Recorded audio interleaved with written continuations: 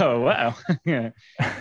Okay, being recorded. Like the big red. I need more sleep. It's like the big red button. It's like record, right? No, end meeting. Okay, here we go.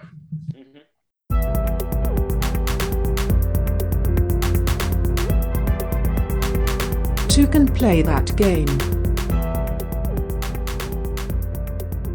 Hey, I'm Pete Steele. And I'm Andrew Miller. And welcome to Two Can Play That Game, the podcast for people who have one friend. If you have more than one friend, this podcast, it's not for you.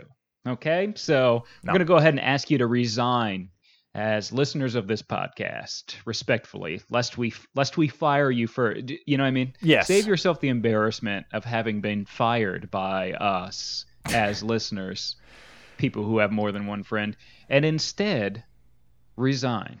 It's like I'm bringing you into my office. Okay, Jim, I see you had a pretty good performance this month. I did notice, though, that you have a few too many friends, so we're going to have to let you go. We're going to have to let you go. So, you know. Now, we can do this the easy way, we can do this the hard way. Don't make me get security over here, okay? Just walk out with your head held high. Andrew, we're talking about Watergate today, the two-player game Watergate, which is why we mentioned resigning, because it's all about that no-good, nasty Richard Nixon and his resignation from the presidency. Yeah. After he covered up a burglary in his name, Andrew. So, what do you think about that? Well, it is the Watergate, right? It's like it's the scandal that all scandals are now have the word gate on the end of them, no matter what it is. Right. Hyphen gate, blank hyphen gate is And it's named, it's funny, we'll get into it, but it's named after a hotel, which actually I found out is still operational in Washington, D.C., where this whole thing took place. And it's like... Yeah, it's a theme park now. You can, like, go in and plant bugs in the rooms and like, take the doors off the hinges and tape up the doors and stuff like that, just like the Nixon's crew did during the burglary. It's kind of the opposite of it's a little expensive. It's the opposite of an escape room, you know. It's like you got to break into. Yeah, you're trying to get in. Right. Yeah, exactly. And there's a Jurassic Park one, and there's I'm trying to think of what all the other Sherlock Holmes. There's a Sherlock Holmes one. Yeah, there's a Moulin Rouge one. There you go. Yeah. And but it all centers around spying on your political opponents. You know. Now, we're not talking about obviously we're talking about a board game here. So somebody went and made a board game based on the famous event. And before we tell you too much about it, I think, first, legally, we have to sum it up in one sentence for you. One sentence explanations. Well, all right then. If it's a legal matter, then Andrew, I don't want to go to jail for not summing it up in one sentence. That's so right.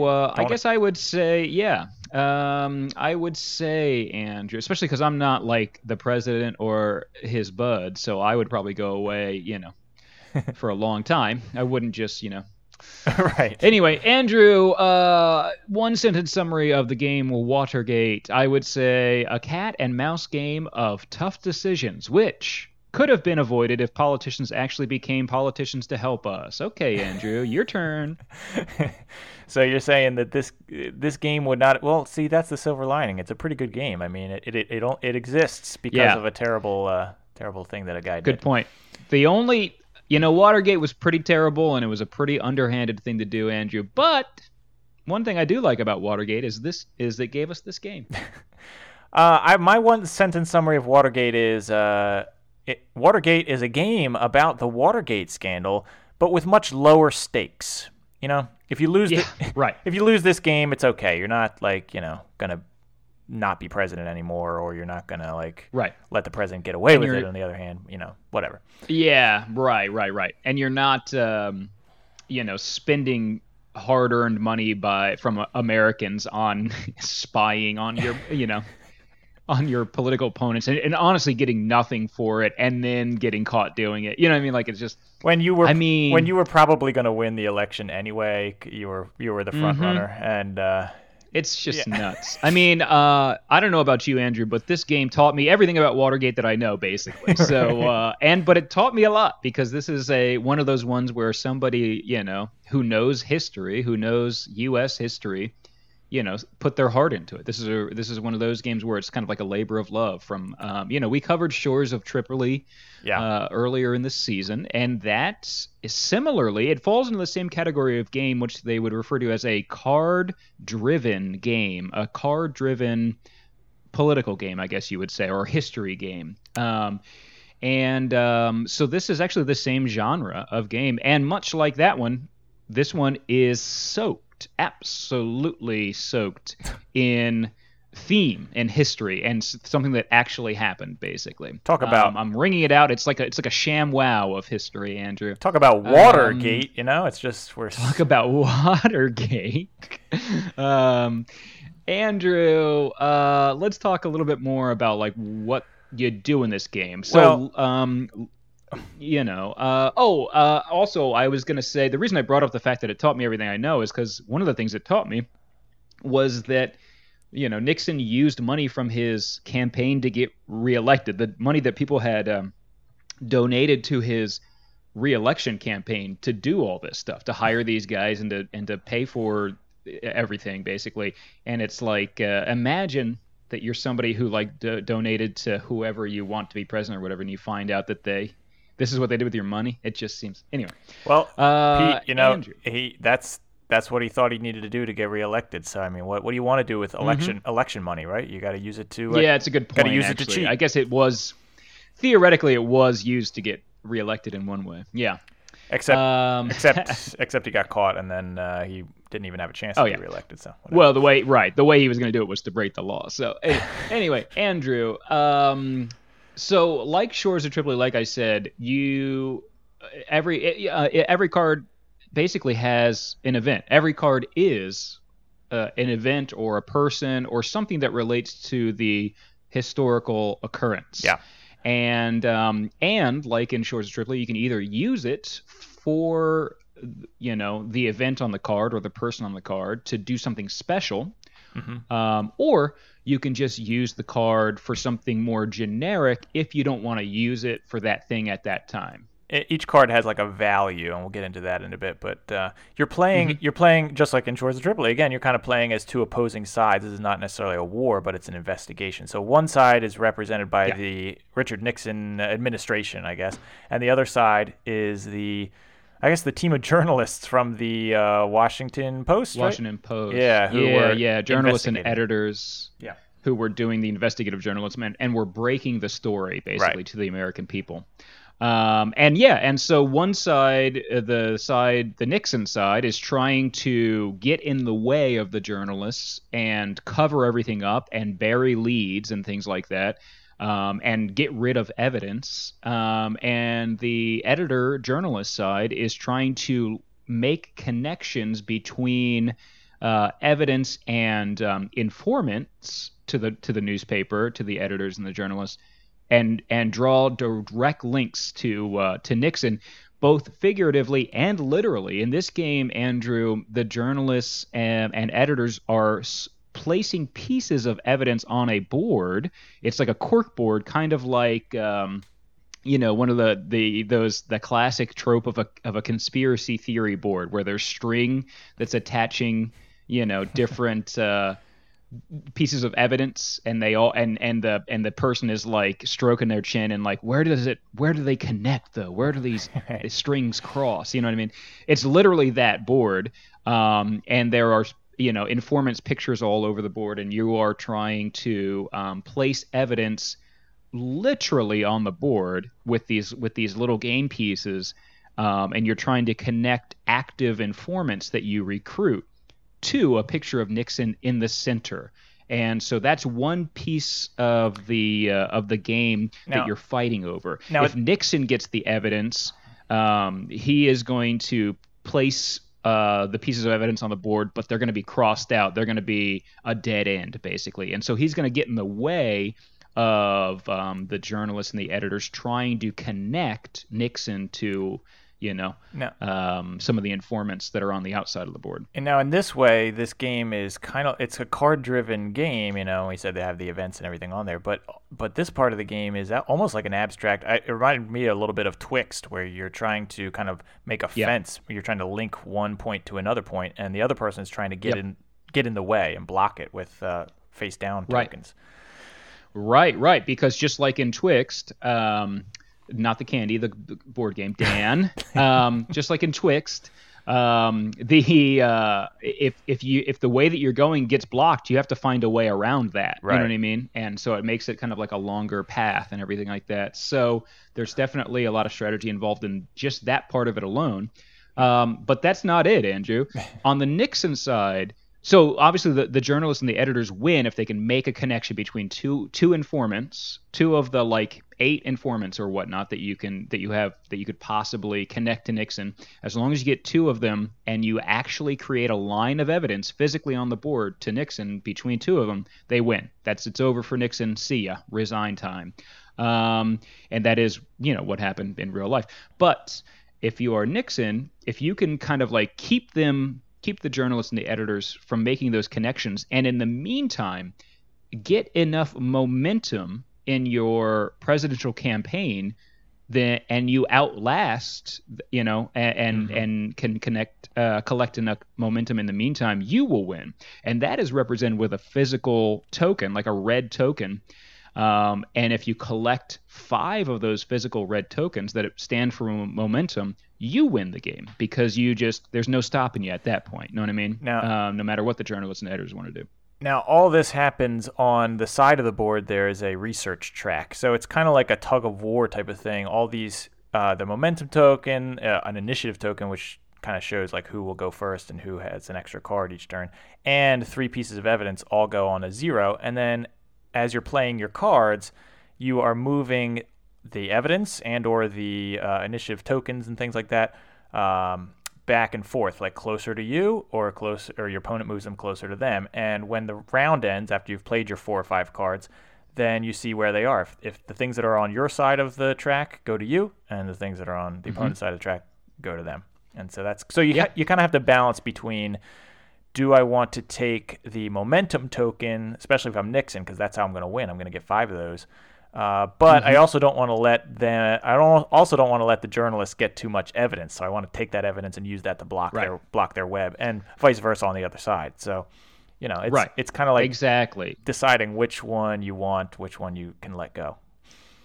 Right. Each side has one thing that they need to focus on the win, but they can't lose track of the other thing, because if they lose track of the other thing, the other side will win pretty quickly as well. Right. So you have to balance kind of offense and defense throughout the game. Right. It's pretty interesting. That whole tug of war thing is kind of reminiscent. I know we have both remarked that it's kind of reminiscent of the military track in like Seven Wonders Duel, where one person is shoving it towards their opponent in that one, and the other person shoving it away, towards their other opponent. It's kind of the reverse. You kind of are. Right. You're tugging the pieces towards you in this one, you know what I mean? Just because you want them, like you said, to end on your side when the round ends, because then you'll get them.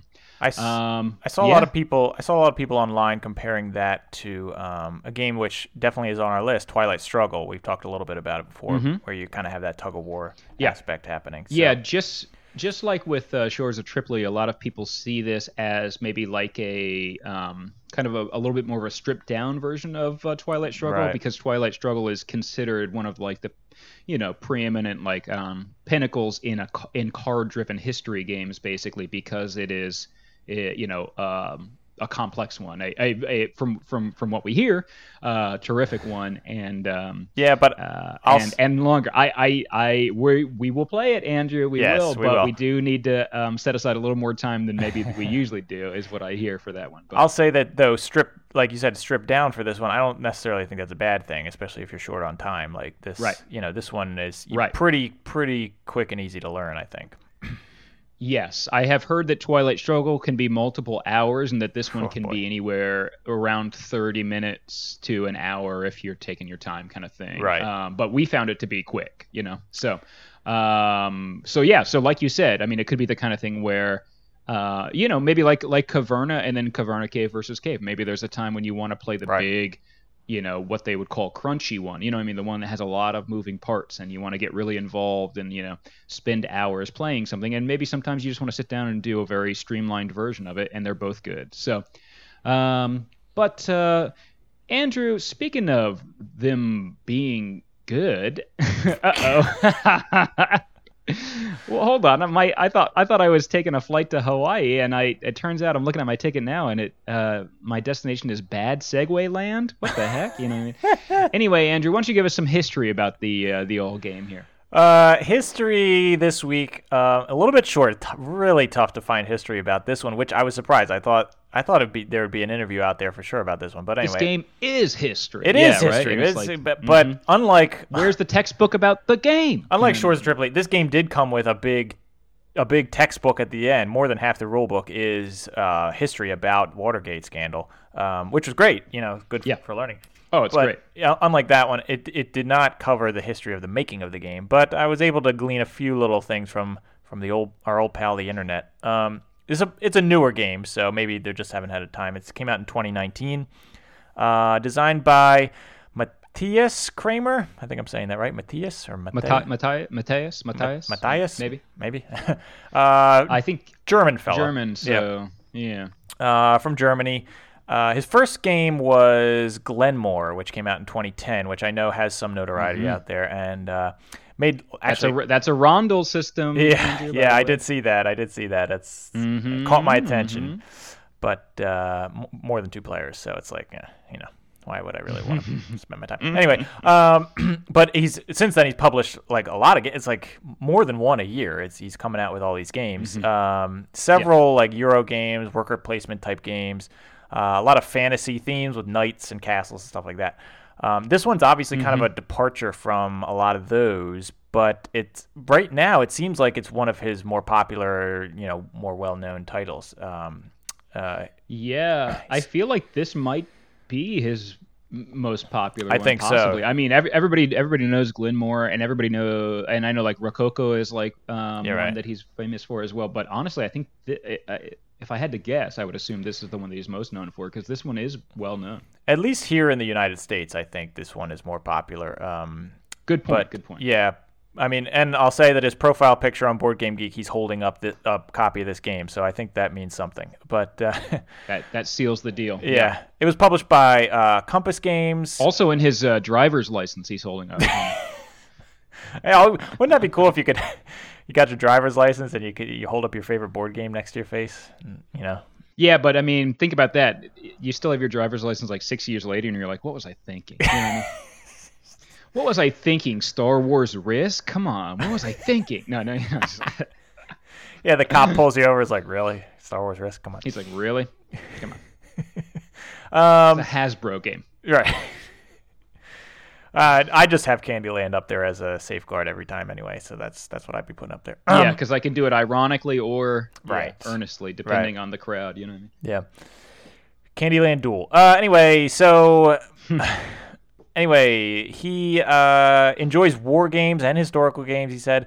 And although, a lot of his first games were kind of those Euro games, he said that his goal with his games are always to take something from real life that is like complicated and kind of distill it down to make it into simple mechanics in a game. So the blending of the theme and mechanics is always really important. And I think definitely accomplished that with Watergate, because it's obviously a very complicated event that happened, but as you're playing, it really feels very connected to the theme. The things that you're doing, I think, feel like, this makes sense. This, because you're trying to connect the evidence, you're trying to block the other side if you're Nixon, and you're trying to outlast the press, kind of thing. It just feels like it's really connected to the theme. So well done on his part. Absolutely. It won the 2019 Golden Geek Award on Board Game Geek. Golden Geek Award for Best Two-Player Game of 2019. Wow. Congrats on that. High praise Congrats from on that. From the Board Game Geek Awards. Yep. Just one guy, right? The Board Game Geek is just one. One person. Yeah. The almighty Golden Geek from the Board Game Geek. That person's killing it for sure. Right. For sure in the game. Now, he is German, as I said, and he's about, or maybe at the time of this release, he already has released another historical game that's based on kind of a German politics thing called Weimar? I'm not sure how to pronounce that. Right. Mm-hmm. World War II kind of era thing that happened in Germany. And I couldn't find a quote from him about his interest in American politics. That's the big mystery for me. And I was searching so long to find out, is he really into American politics? But I think Watergate is actually pretty world famous, from what I could tell from my research, is that like a lot of people in other countries have at least heard of it or know about it, if you're at all interested in politics that way. But this game was published in 6 different languages, so that means it's a success. Wow. And also maybe a lot of people who maybe live in other countries at least have heard of Watergate. I don't know, maybe. Yeah, I kind of wish they hadn't put it out in other languages, because it is pretty embarrassing story about our president. You know what I mean? Right. Yeah. Unfortunately, this is spreading this story of Watergate to possibly a bunch of young people in other countries who haven't heard it, and it's like, ugh. Well, you know what? I didn't vote for him, so I'm not embarrassed. Yeah. Phew. Yeah. I'm off the hook. I didn't vote for the other guy either, but that's beyond the point. Anyway, well, it would have been voter fraud if you had, Andrew. That's right. Yeah, the unborn guy voting. Anyway, stop the steal. Stop the steal. They're at the hospital pointing at you as a baby in the cradle. You know what I mean? I wouldn't put it by him. Andrew, I'm not that old. Okay. Well, Andrew, that's pretty cool. I wish him luck on the new one and everything to come. Hey, honestly, quickly becoming "Don't you dare" with a bad segue, Andrew. Speaking of cool, are we cool? No. We're not ready for that yet. No, we're not ready for that. Yeah, that's like 40 minutes from now, Andrew. Oh, okay. Okay, listen, Andrew. Review on this.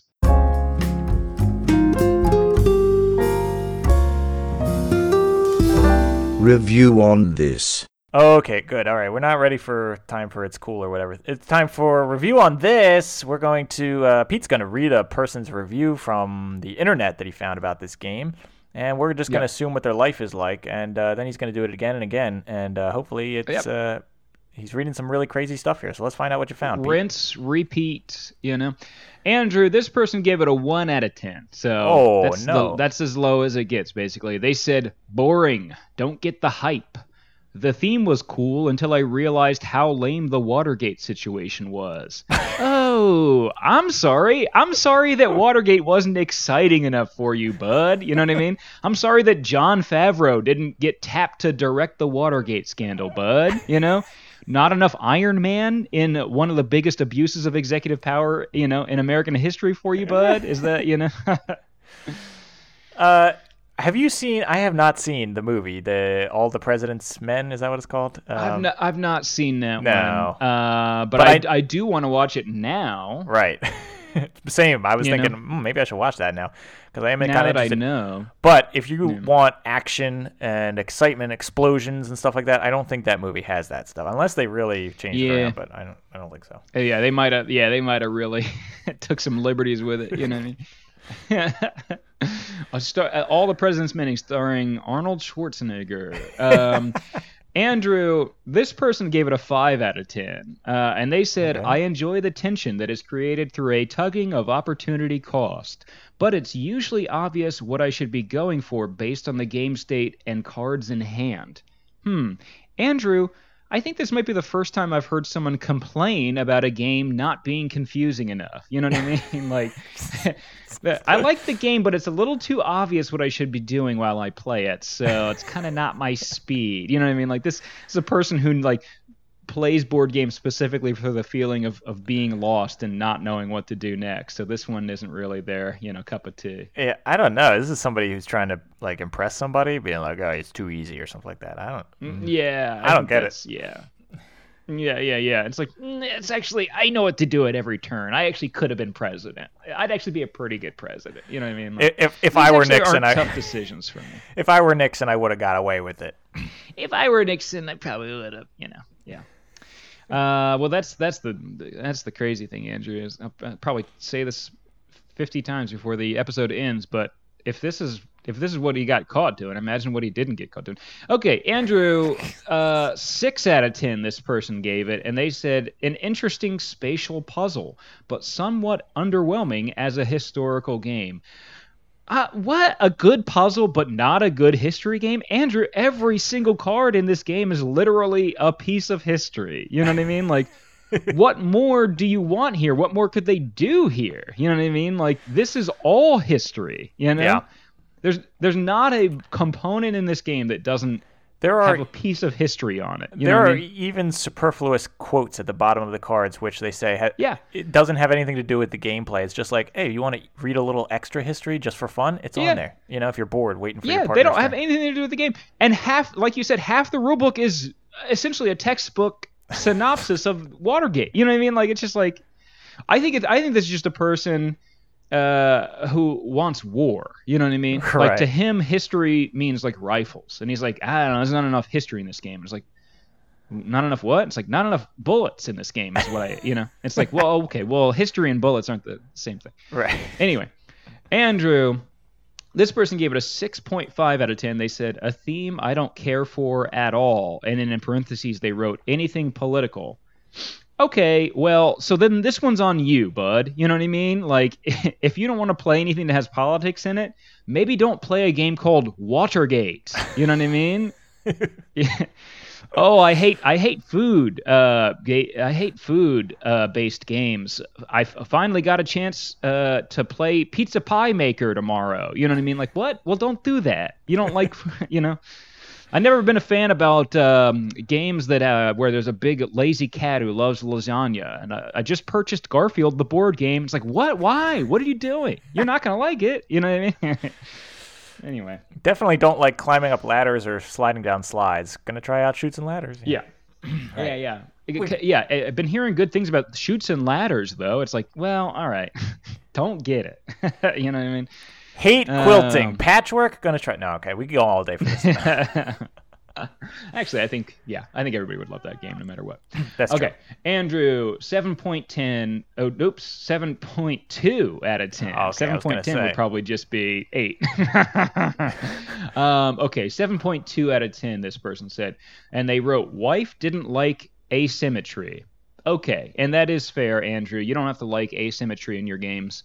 But this game, you know, is inherently all about asymmetry. You know what I mean? Like, So again, I feel like this one's on you. You know what I mean? Like, without that asymmetry, it's just two Nixons, you know, and they're like tag teaming America, you know, in the wrestling ring, you know, which would be truly a nightmare. Think about that. Two Nixons, Andrew.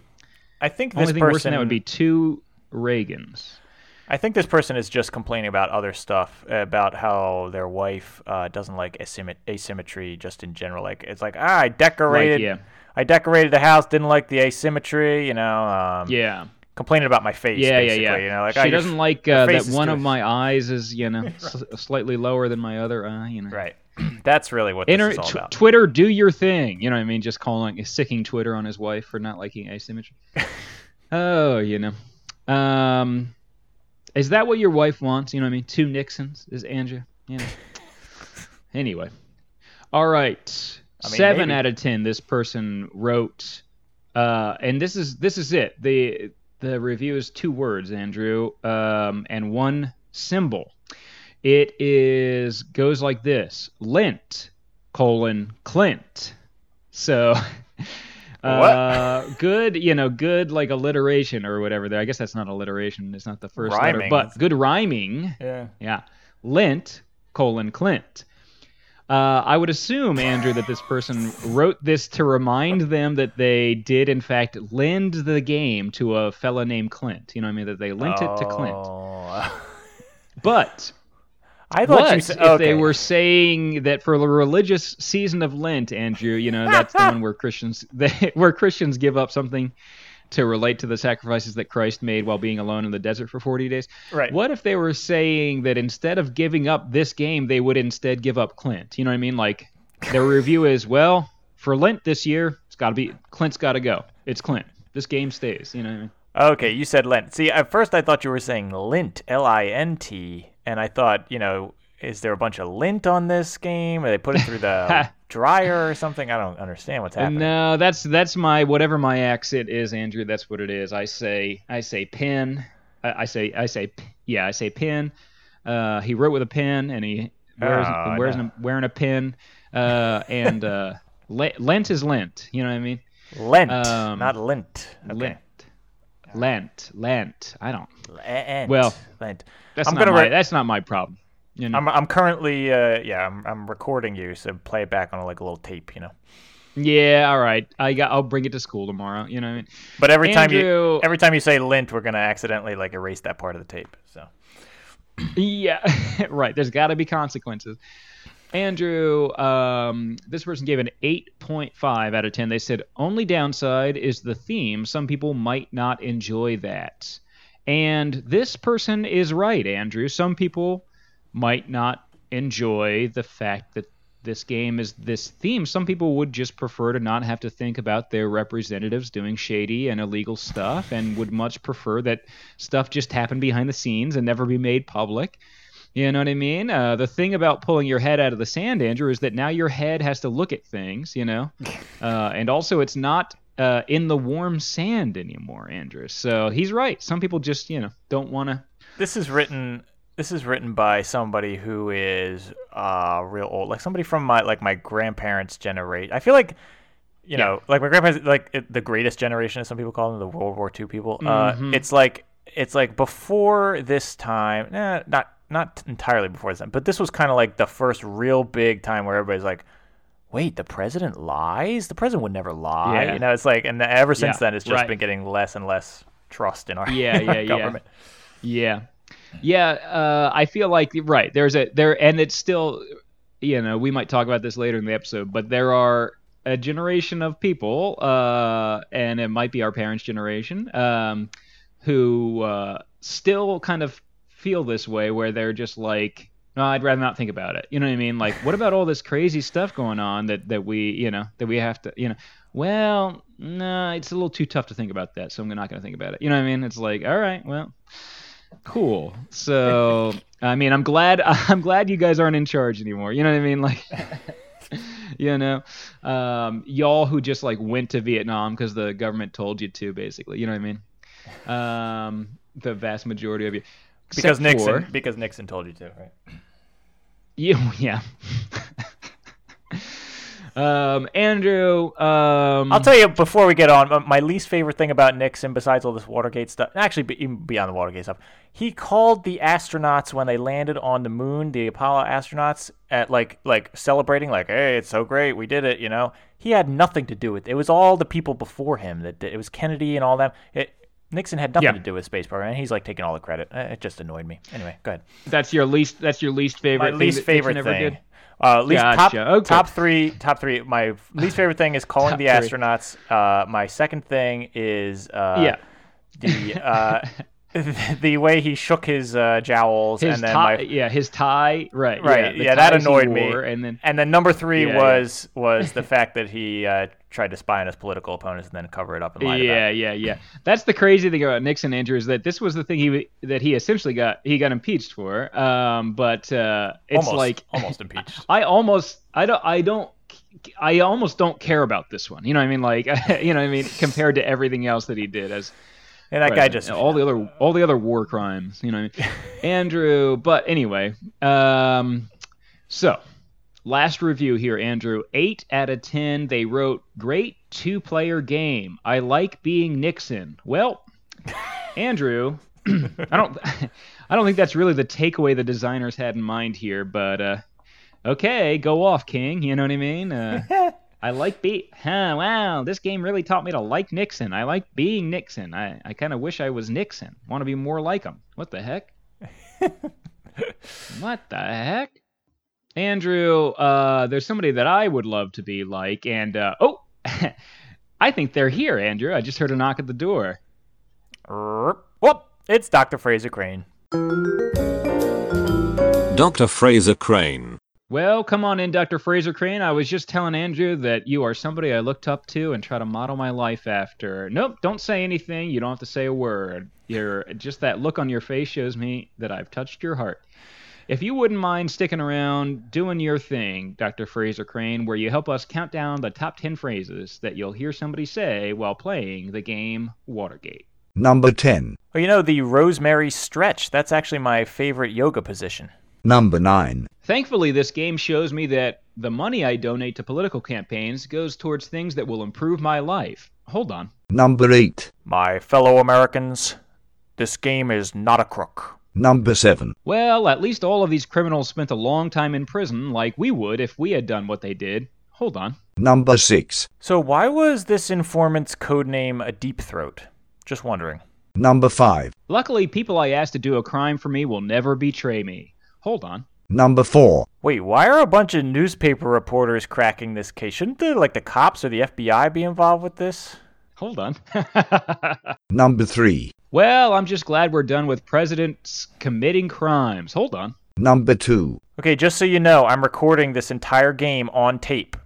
Yeah, so what if it's on a Talk Boy? Number 1. Well, I'm just going to go ahead and look up more about this Deep Throat character by typing it right into my Google search bar. Hold on. Hey folks, just taking a quick break from this episode to talk about the stuff that make us the money. Of course, we're talking about our Patreon. So, how could I not, right? Right. So need that green stuff, Andrew. Need it to live. Lettuce? No, not talking about vegetables. I'm talking about money, baby. So we wanted to bring one thing to light here, investigative journalism, gotcha journalism, that you might not have known, selling tabloids with the headline. And that is that when you join the Patreon, you get a chance. You are entered in a little bit of a draw to be the guest on the very final episode of this season of Two Can Play That Game. That's right. Now, of course, Patreon, as Pete referring to, is the money, right? So we do need a little bit of money to keep this podcast running. There are some costs associated with it, but you can get all kinds of different bonus content when you do that. But one thing that's really cool about it is for every $1 that you pledge per month, your name goes into a hat, that many times. So if you pledge $2 a month, it's going into the hat 2 times every month. If you pledge $5 a month, it's going in 5 times every month. So the sooner you sign up, or the higher amount that you sign up, the higher level you sign up, the more great stuff you get, plus the more chances you get to be on the show as our acquaintance. Wow. And you know what? If you want to kind of seal the deal, Andrew, there is a $3,000 level one. You can just put, you're pretty much going to get it at that point. You got 3,000 entries, you know what I mean? So well, you could do that for 1 month and probably win it. You know what I mean?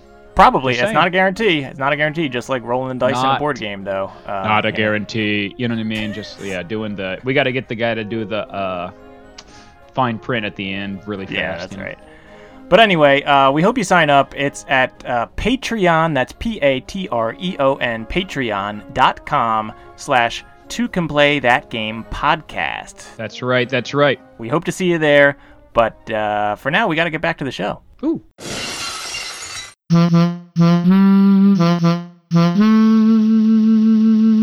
Love break. Oh yeah, it's time for a love break. You may be saying, love break, baby, love break. You may be saying to yourself, wait, hold on, isn't this the time of the show where they do chess break? Well, go back and listen to last week's episode. What did you miss last week, dude or dudette? It's the chess game is over. Pete won. Okay, stop rubbing it in, Pete. Jeez.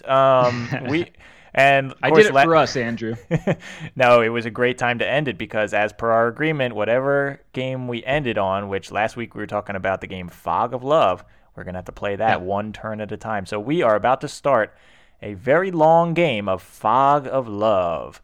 Good thing we like it, Andrew. Pretty excited. So we started at the beginning of the game here, Andrew, and so we took the liberty of doing some of the off-camera, off-mic character creation. Yes. But we left in some of the juicy parts here, Andrew. Basically, we just started with the very first step, which is where You choose your character basically, and then you choose your traits. So we randomly took 5 different traits, and then we chose 3 of them to run with for our characters. Now, we cannot tell you, listeners, what those traits are that we picked because we have to keep them secret from each other.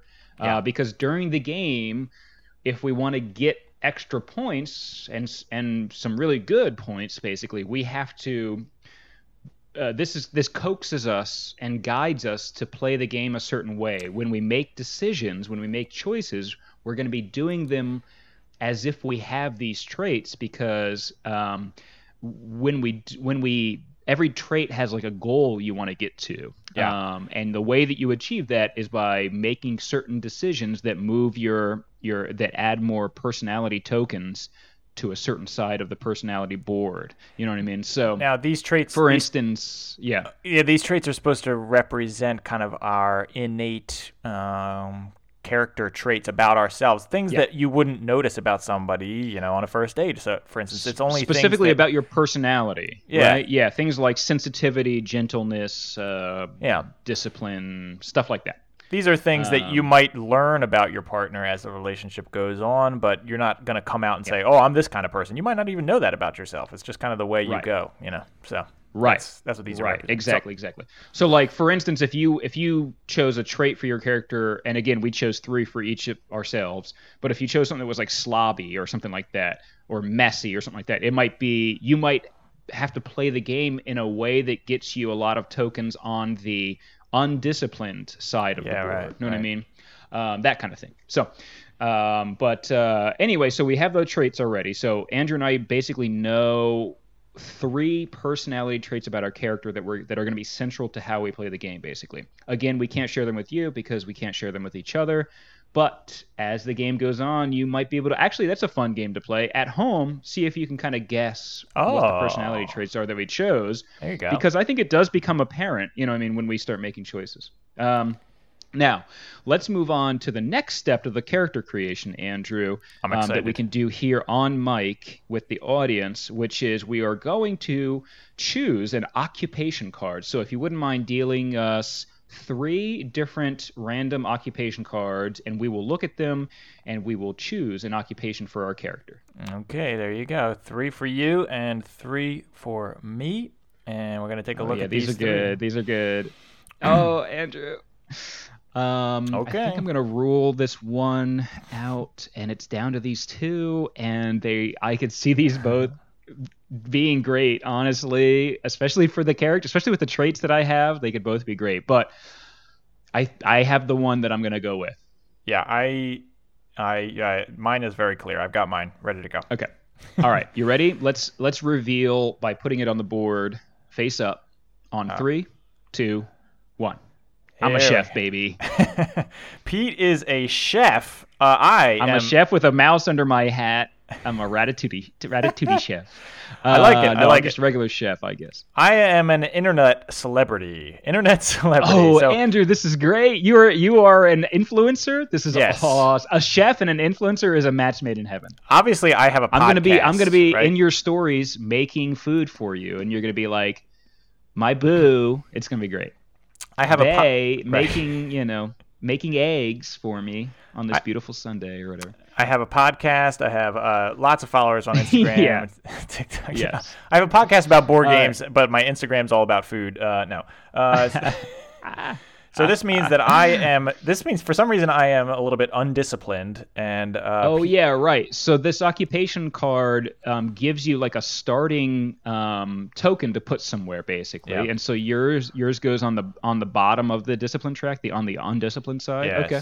And you're going to be mine is not sensitive. On Yes, well, I guess that is accurate for chefs. I'm going to put a token on the insensitive side of sensitivity, that makes sense. Okay, Andrew, now deal out, if you would. This is one of my favorite parts of the character creation, one of my favorite parts of the game, quite frankly. If you could deal us 5 cards from the features deck, okay. And then we're going to choose 3, and these are the way they say it in the game is that these are things that you first noticed about your partner when you met them, basically. And And they also are going to have you put some starting tokens on certain parts of the board, basically. And we're supposed to pick them for each other, Andrew. So if you want to go first, choose the first thing you noticed about me. Okay, here I'm looking at my cards. I am going to... Okay, here we go. First thing I noticed about you, Pete, when I saw you was that you are just very big. You're a very big person there cooking food. So Thank you. Green giant. yes. Yes. Well, I am a giant vegetable man. You're you big. know what I mean? Imagine cooking the green giant vegetables. as a chef. Yeah. Right. Yeah. It's kind of cannibalism, if Right. you will. A little bit. Is the green giant made of vegetables, or is he just a human who's green? Is the green giant related to the Hulk? Is the green giant have Hulk disease? Pretty sure All it's a right, giant We don't have time to answer asparagus. this now. Anyway, what'd you notice about Yeah. me, Pete? What's the first thing Andrew, you the noticed about first me? thing, the first thing that I noticed about you, Andrew, you're gonna love this. Okay. I noticed your old cell phone, Andrew. How about that? Yeah, that's in this game, Andrew. It is a feature that you can choose, Wow. and I did, in fact. How could I not choose it for you? I noticed your old cell phone, Andrew.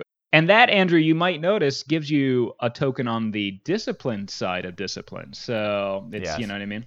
Well, because I haven't You bought a new are- phone forever, even though I am an internet celebrity, I have. Yeah, you're right. I still have my. You could get any phone you want, but you stick to the Razor. You know what I mean? Because you're trying to set a trend. You know what I mean? Well, it's part of the thing. That's Part of my internet presence is that like I really enjoy old technology, so I show it off and be like, this is so cool. I have a rotary phone also at home that I like show off and take pictures with and stuff like that. So And you drive a Model T or whatever. right. Andrew, what's the next thing you noticed about me? Well, I noticed obviously that you're big, and also what else would go with that? But you have strong arms as well. I just noticed those rippling biceps, Pete, and the rippling triceps and all the other muscles that go in there. Delts. I don't know, love that, Andrew. So, Andrew, when I was big, Busting out of it your actually put me I had to put a token on the insensitive side of the sensitivity. No, wait, no. It's the other way around. Big was sensitive, right? And so Big was made me more sensitive. Yeah, because I get to see what it was like to be an outcast. You know what I mean? It's an outsider. I'm so big. You know what I mean? That I can't help but be an empath. Andrew, the strong arms though does make me insensitive because hey man, I can't help but flex them. You know what I mean? Well, everybody is kind of not everybody is so one-sided. You have parts of you that make you sensitive, parts of you make you insensitive. Yeah. So I'll see how this keeps going. Actually, Andrew, might I add, all three things I have displayed on the board deal with my sensitivity. The fact that I'm a chef makes me insensitive. The fact that I'm big makes me sensitive. The fact that I have big, strong arms makes me insensitive. So interesting pattern here. Andrew, the next thing I noticed about you was just how tanned you are. Andrew, I noticed about you. The fact that you're tanned. Wow, thank you. Yes, and that, of course, you got to put a token on the discipline side of discipline Well, there because... Pete, let me explain. I've been, obviously I'm on the internet a lot. I got to look tan, so I go to the tanning booth every other day. That's how disciplined I am. I'm very punctual. My people you there have a know that I'm schedule. going to be on time, with my old cell phone in my pocket. Right. It's for the views, baby. You know what I mean? You got to do it for the vine. That's right. Andrew, the last thing that you noticed about me was what?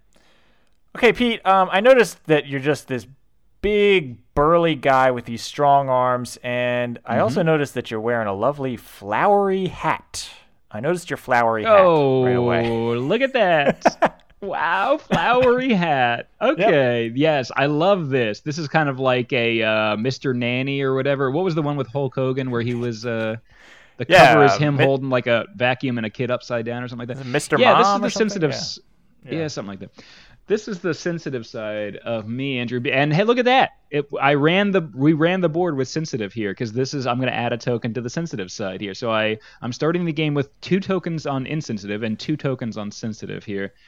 So I'm pretty well balanced. So that's Right. me.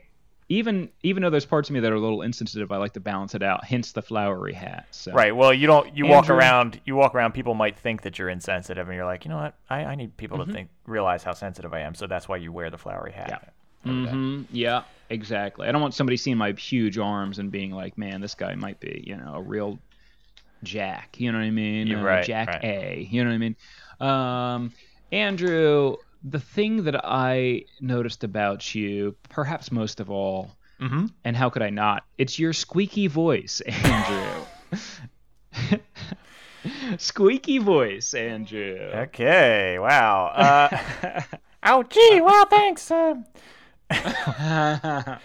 Yeah, well, whatever good internet influencer. I mean, obviously, I do a podcast. I need a really squeaky Mickey Mouse voice for that. People on the internet go nuts for that. Yes, Andrew, the first time I laid on you, you walked into my restaurant and you cracked that classic catchphrase. Got any cheese? You know what I mean? The classic Urkel. Oh, I speak like Urkel. Yeah, right. Okay. Yeah, and I was like, just instantly, dove into your voice like a warm, hot spring. Yeah, I know you like that. Well, Andrew, for some reason, by the way, we would do from here. Hold on. By the way, for some reason, squeaky voice makes me insincere in this game. So for some reason, people with squeaky voices lie a lot. I guess I don't know what that's about. Wow. Yeah, it's the opposite of earnest in this game. Interesting. Well. I guess Steve Urkel was always cracking jokes. You know what I mean? So okay. He wasn't exactly the most earnest person in the world. Yeah.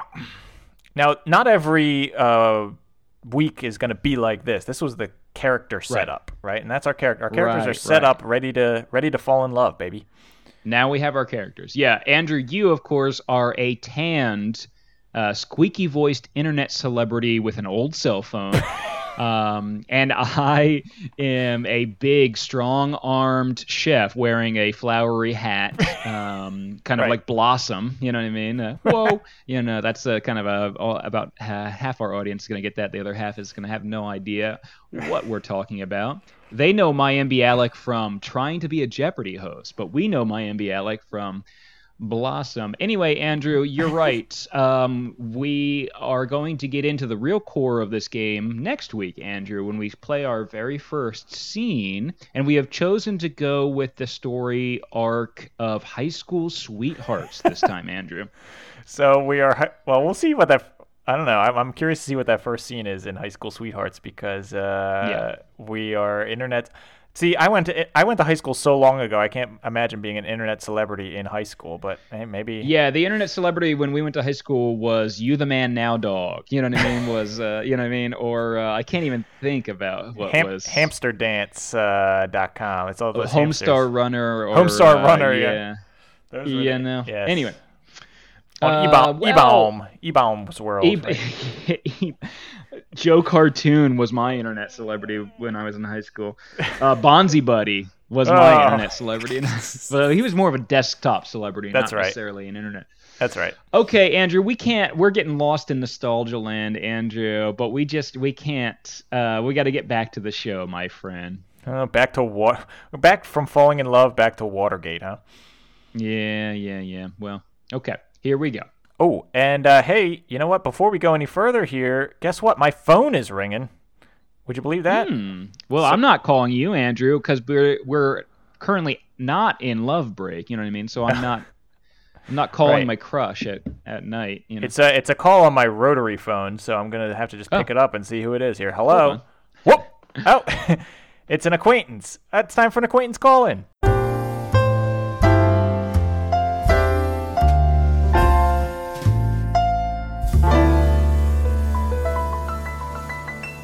Acquaintance call in. Okay, everybody, it is time for another acquaintance call in here on the show. This, of course, is the segment where we're going to talk to somebody who a lot of other shows might say is a friend of the show. But of course, for us, that's just not true here. So you all know that. So we're just going to talk to an acquaintance, just somebody that we know. So, Pete, who do we have on the line today? Yeah, thanks, Andrew. Well, today for the Acquaintance Call-In, we've got two guests calling in, Andrew. We've got Ruel and we've got Michelle, and they are a wonderful couple of personalities in the board game world, and you can often find them playing games together on Twitch. And Ruel also writes about reviews, blogs, and podcasts about board games, in addition to live streaming with others on his Twitch channel and the Tabletop Live Network channel. And Ruel serves on the American Tabletop Awards Committee and the Tabletop Writers Guild Board. So these folks are where it's at. Andrew, I'd like to welcome, and please join me in welcoming to the show, Andrew, Ruel, and Michelle. Thanks, guys, for joining us. Hello, thanks for having us. Thank Hello, you. Acquaintances. Nice to see you Yes, here. right. yeah. If you wouldn't mind just confirming for our audience, Ruel and Michelle, that we are not friends, right? Absolutely not. Absolutely not. Yes, Oh, we are perfect. acquaintances Great. and acquaintances only. Perfect. Good. That is We'll good. get that in writing We- later, so Yes. don't worry. Yeah, that is something. Yeah, we Send will the contract fax you over, the we'll sign it. contract. Yeah, exactly.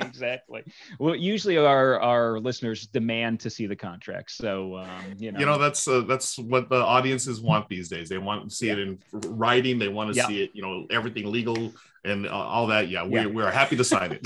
we've got a lot of lawyers who tune in. They love the show. What can I say? They can't get enough of it. Know what I mean?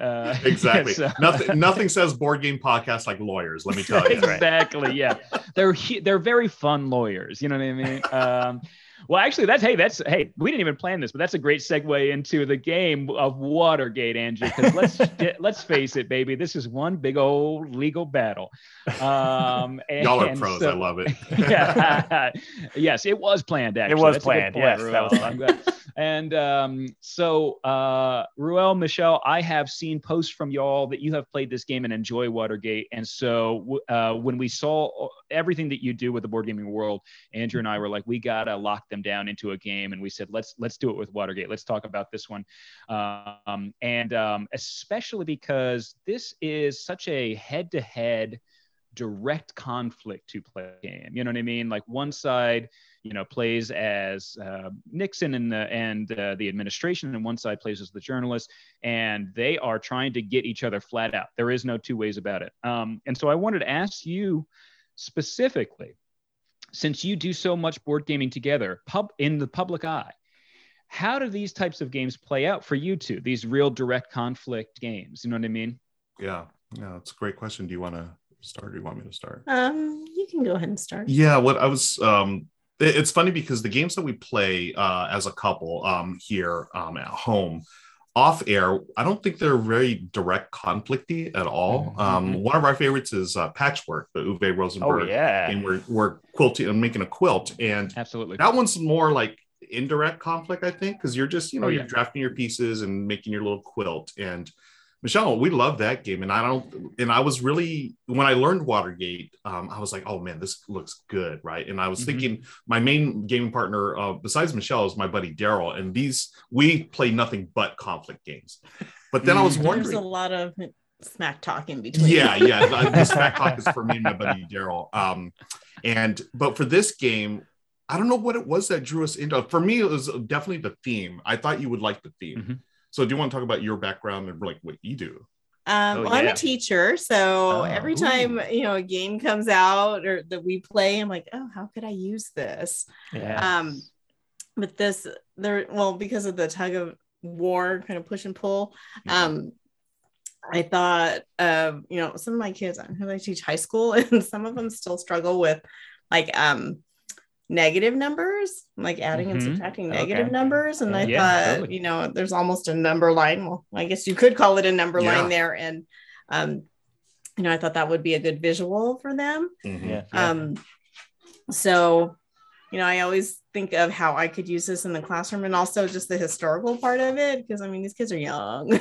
We were young when Watergate happened. So, honestly, I didn't like history. When I was in high school, I don't remember history. So I think if this was around at that time, I think, I would have been more drawn into, actually like learning.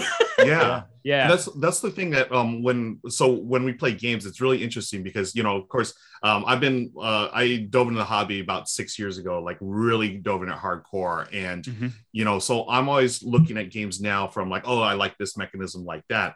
But then when I play with Michelle, you know, she's a gamer too, but she's a little more casual gamer than I. So we look at things differently. And I always appreciate her perspective coming from a teacher's background, because then she'll say, oh, like with the number line, that's literally the research track on this. Like you're pushing and pulling, like you know, as Nixon, I want the momentum on my side, as you know, the press or the post, she wants on her side so she can start filling in, you know, get her special abilities. Whereas I think Nixon, I want 5 momentum tokens after, you know, to win the So then when she mentioned that the number lines, I thought that was interesting because I never would have thought about like that. I'm just thinking of like say set collection. Oh, I want, you know, these things on my side of the board. But then Michelle's thinking number line. She can teach, you know, negative numbers to her students. And yeah, it's really neat to you know, have a partner who, you know, we're playing games together, but we're tackling them from different perspectives. Yeah, for sure. And Andrew and I really just have each other basically. So we do a little. We also like smack talking, quite frankly. But then we also Patchwork's one of our favorite too. Yeah. So it's almost like, you know, sometimes I take on. Sometimes I'm the Michelle, know what I mean? And then sometimes I'm your other friend, Daryl. Was it? Yeah, Daryl. Yeah. Yeah. So there are nights when I'm Michelle. There's nights when I'm Daryl, for sure. Because there's nights when I want to rub it in Andrew's face, for sure. And then there's nights where I'm like, Andrew, can we just chill? I can tell by, you know, the first 5 minutes of our conversation, I'll be like, oh, you're going to be a real Daryl tonight. I can tell. Yeah, that's right. I always say that, don't I, Pete? Yeah. Yes, he's always said that. And I've honestly never known what he meant until now. Yeah. Now we get it. Now you do. Nice. Michelle, it's great that you mentioned the history part of it and learning from it, because that's what I always think of with these games specifically. Like this is, I guess this falls really into that card-driven history game with where there are other games like, you know, Twilight Struggle and things like that. We have actually covered another game in this genre earlier in this season called The Shores of Tripoli, which was a really cool game about the Barbary War, which was something Andrew and I knew nothing about very early on in the United States history. And I learned about that for the first time in that game.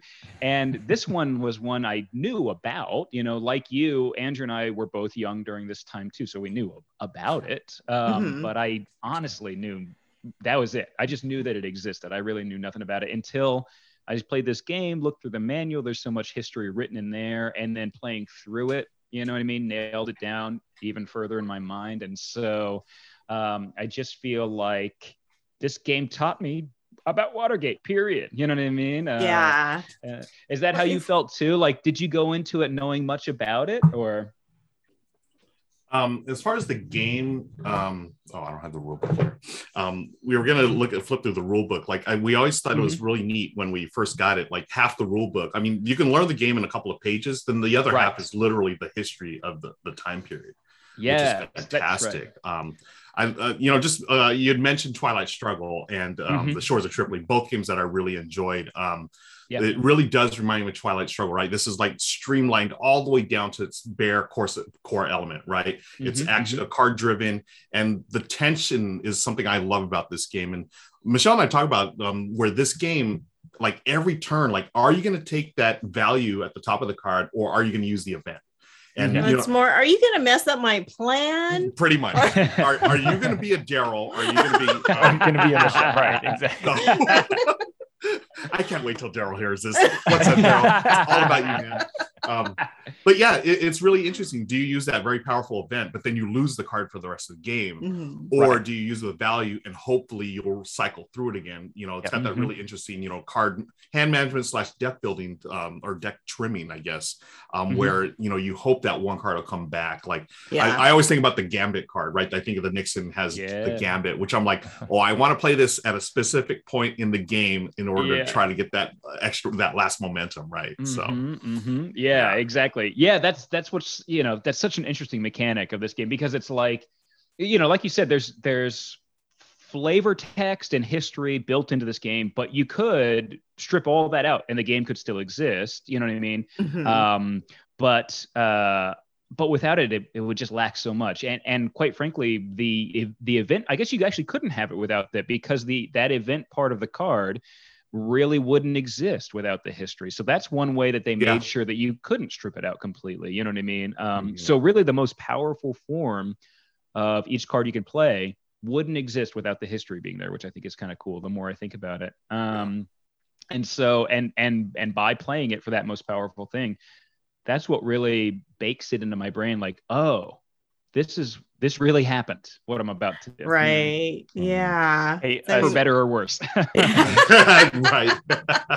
Hey, speaking of that, I was wondering, do you guys have like a favorite? Because you could play either side. Do you have like a favorite side that either of you play as, like Nixon or the press or anything like that? I prefer the press. I don't know. There's just something in my heart that doesn't sit well with being Nixon. Yes, same here. I was going to say you can approach that from a mechanics part of the game or otherwise. I mean, I think Andrew and I both. We're gonna get all the information we need. Yeah, exactly. Yes, exactly. Yeah, So, the games. I would prefer to play the press, but again, it's like if Michelle wants to play the press, I'm perfectly fine playing a Nixon, so we get the game on the table. And I look at it like it's I don't always have when we play games, I don't usually have a preferred like, oh, I want to be this side or that side. I'm about, as long as we're playing a game, I'm happy. That's what it's all about for me. Yeah. So Michelle, if you always prefer to be the press, do you think? Let's say, do you think in real life you could have broke the Nixon case? Not game aside, do you think you could have done that in real life? Is that? Well, after playing this game, yes. Yes, right. Well, and I was going to ask Ruel, my cards and which one I should play. So Ruel, that means that don't trust that Martha Mitchell. Yeah. Ruel, that means that you think maybe you could get away with it if you were president. You could spy on your political enemies and get away with it better than Nixon could. Yeah, I would like to think I could, but morally, I don't know if I should want to. Right. Do well, that. no. Yeah, you probably shouldn't. Right. I think anybody could get away with it better than. Right. Yeah. Anybody could get away with it better than he did. I mean. Oh yeah, definitely. Yeah. He taped how himself. How can you make this mistake? It's right here in front of you. It's obviously the yellow token. Do not do that. Flip it over. I know, right?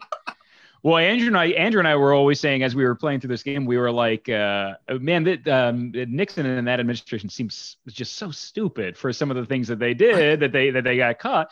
And but then you have the realization that you're like, oh, but if this was the stuff they got caught doing, think about all the stuff that they didn't get caught doing. You know what I mean? Like, and then you have this moment where you just go, oh, like it's a little bit of a depressing realization. I mean, yeah, we're right there with you. I mean, it feels a little skeevy sometimes to be like, okay, now I'll sit down and I'm going to be Richard Nixon now. You know what I mean? But I'm with you, Ruel. It is the kind of thing where it's just like, well, it's a game, and somebody has to be Nixon, you know what I mean, to play this game. So,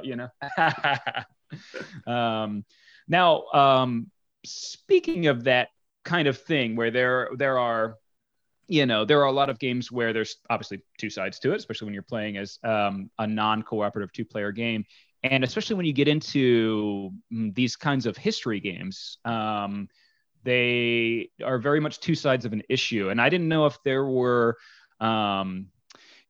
any historical moments that you'd like to see more games about, either from like the decades past or even maybe from like more recent history that you haven't seen maybe a game or don't know of a game yet. I was thinking like maybe Andrew, I haven't told you this yet, but I think maybe we should make a game where it's like somebody fighting for more workers' rights for like Amazon workers or something like that. Andrew. Let's make that game. Know what I mean?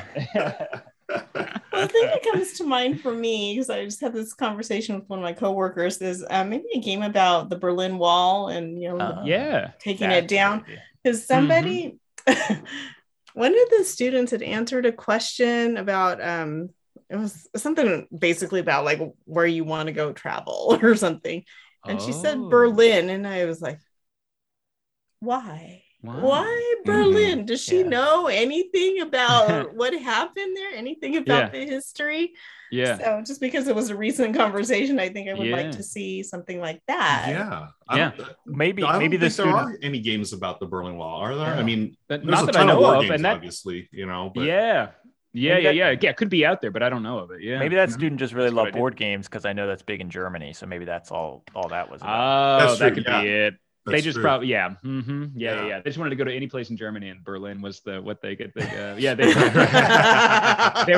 were like, I want to go to Berlin where Uwe Rosenberg lives, and they're like, I don't know if that's okay Because that's fair what all the enough, high school kids are saying. That's what all the kids. Yeah, that's right. Yeah, they're real. All the popular kids. You know, I was just thinking about there's the one game I want to see, and this one's actually in development, but it's been sort of put back on the back burner lately. It's from GMT. It's a game called People Power, and this game is specifically about the history of the Philippines. So Michelle and I are both Filipino Americans, and you know, there's I think a handful of games like sort of thematically tied to the Philippines, but nothing like I don't know, nothing that we've played.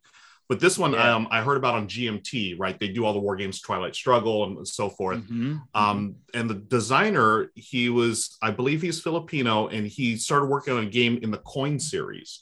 And this one would detail the history of the rise and fall of the fall of Marcos and the rise of Cory Aquino. So, you know, the first, you know, woman president of the Philippines, and this is the early 80s. So it was like three factions. You'd have like, you know, the Marcos regime versus the people. And then there's like a third faction. I think it was like the rebels or whatever. So I was like, oh, this is going to be great. I'm so excited about it. It's been in development for like 3 or 4 years. And I actually reached out to the designer when I was trying to get an interview lined up for when I was writing for Geek and Sundry. And Kenneth Tan, that's his name. Kenneth, really nice guy, but just, you know, things happen, I think, in his personal life and so also with work and stuff where he's sort of put on the back burner. And GMT, they're still developing it. I think they demoed like the first, like, you know, prototype last year. And I think it's still on track to be published next year. But that's the one game I cannot wait to get in my hands. Hopefully they're gonna, you know, get a finished product sooner rather than later. Yeah. Oh, that'd be great. That sounds great. That sounds awesome. Yeah. I know there was. They actually might have been the ones that did the game that was about the Cuban Revolution too, and there was all the different factions that were involved in that too. Which is so. I think that I mean I think that makes for a great game, and I think it's very important to touch on those parts of history. I think that's great. Yeah. I'd say my favorite historical event. I thought of it and then I was like, oh, there's a bunch of board games about that. Probably like the Battle of Yavin is probably my favorite historical event. Michelle's looking like. So I am the Star Wars geek in our family. Michelle. Michelle. I just watched the movies with him as he says all the lines. Well, Andrew, Ruel, you'll be tickled to know that Andrew texted me today and was like, "Oh, I just found all of Ruel's, Star Wars posts. You know what I mean? This is my guy. You know what I mean? Like, yes. I was immediately. I was like, I love it. I was already excited to talk to you, and then I was scrolling back and I saw, wait, Star Wars. Oh, there's a lot of Star Wars stuff, and I was like, oh, I love this guy now. Yeah. Speaking of, okay, so I know the show, we're not going to air this for a couple of months, but the Book of Boba Fett. I mean, come on, they just dropped the trailer today. Be great, Again, feel free to edit this out, but I'm stoked. I'm excited. At the time of this recording, we haven't seen it, but after this comes out, we have seen it. So, what do you think? Was it good? I loved the show. I thought it was great. I loved it. Yeah, it wasn't as good as The Mandalorian. I'll tell you that. Yeah, well, you know what I always say, Andrew, is, and this will be true no matter what happens in the series, is not enough Babu Frick for me. That's right. And that'll be true whether there was a ton of him or not, Andrew. Quite frankly, it still wasn't enough for me. That's one of my favorite characters, especially. Where do you guys stand on the debate about Ewoks? I am pro Ewok. I'm pro Ewok. Yeah. Okay, cool. Michelle, Andrew and I are very. They're cute. Yeah. Andrew and I are very open. We try to be very little judgmental about most Star Wars things. We don't want to be those folks. You know what I mean? We don't want to be the gatekeepers. You know what I mean? And I'm very pro Ewok. I think that's a very cool. Honestly, I think it's just a very cool idea to have like a low technology people, you know what I mean, take on and topple a high technology people. I think and it's at its roots, that's very cool. Yeah, I believe the saying is Yub Nub, correct? Yes. Yub Nub. Yub Yes. Nub. I like Rice, Martin Short. That's what we always heard when we were we thought right. one of them said I like rice. Anyway, we well, should we're have had getting these off guys track, on but- when we did Star Wars X-Wing. That's what we should have had. There, Oh. Yeah. Well, there's other Star Wars games. Just Well, saying. next time maybe. Yeah. I think you guys have done an episode about Rebellion, haven't you? Star Wars. Well, we didn't do Rebellion. We did Empire versus Rebellion. Oh, which the is card game, right? lesser known, Lesser lesser known two-player game, which is good. I go on record. We both go on record as saying is good. It's because it's treated like a toss away. You know what I mean? Because Yeah. it was a reskin of CIA versus KGB, but it's actually that's right. good. Yeah, they we did actually a really we good played job. that on stream before. I don't know if you remember. It was the Star Wars game. It's basically like blackjack, like 21. Yeah. You're trying to add up Right. points, You're and it's trying to the hit a old school number. trilogy. Yeah. Mhm. Oh, we Yeah, played so exactly. many games. I know. We, Yeah, that's a good point.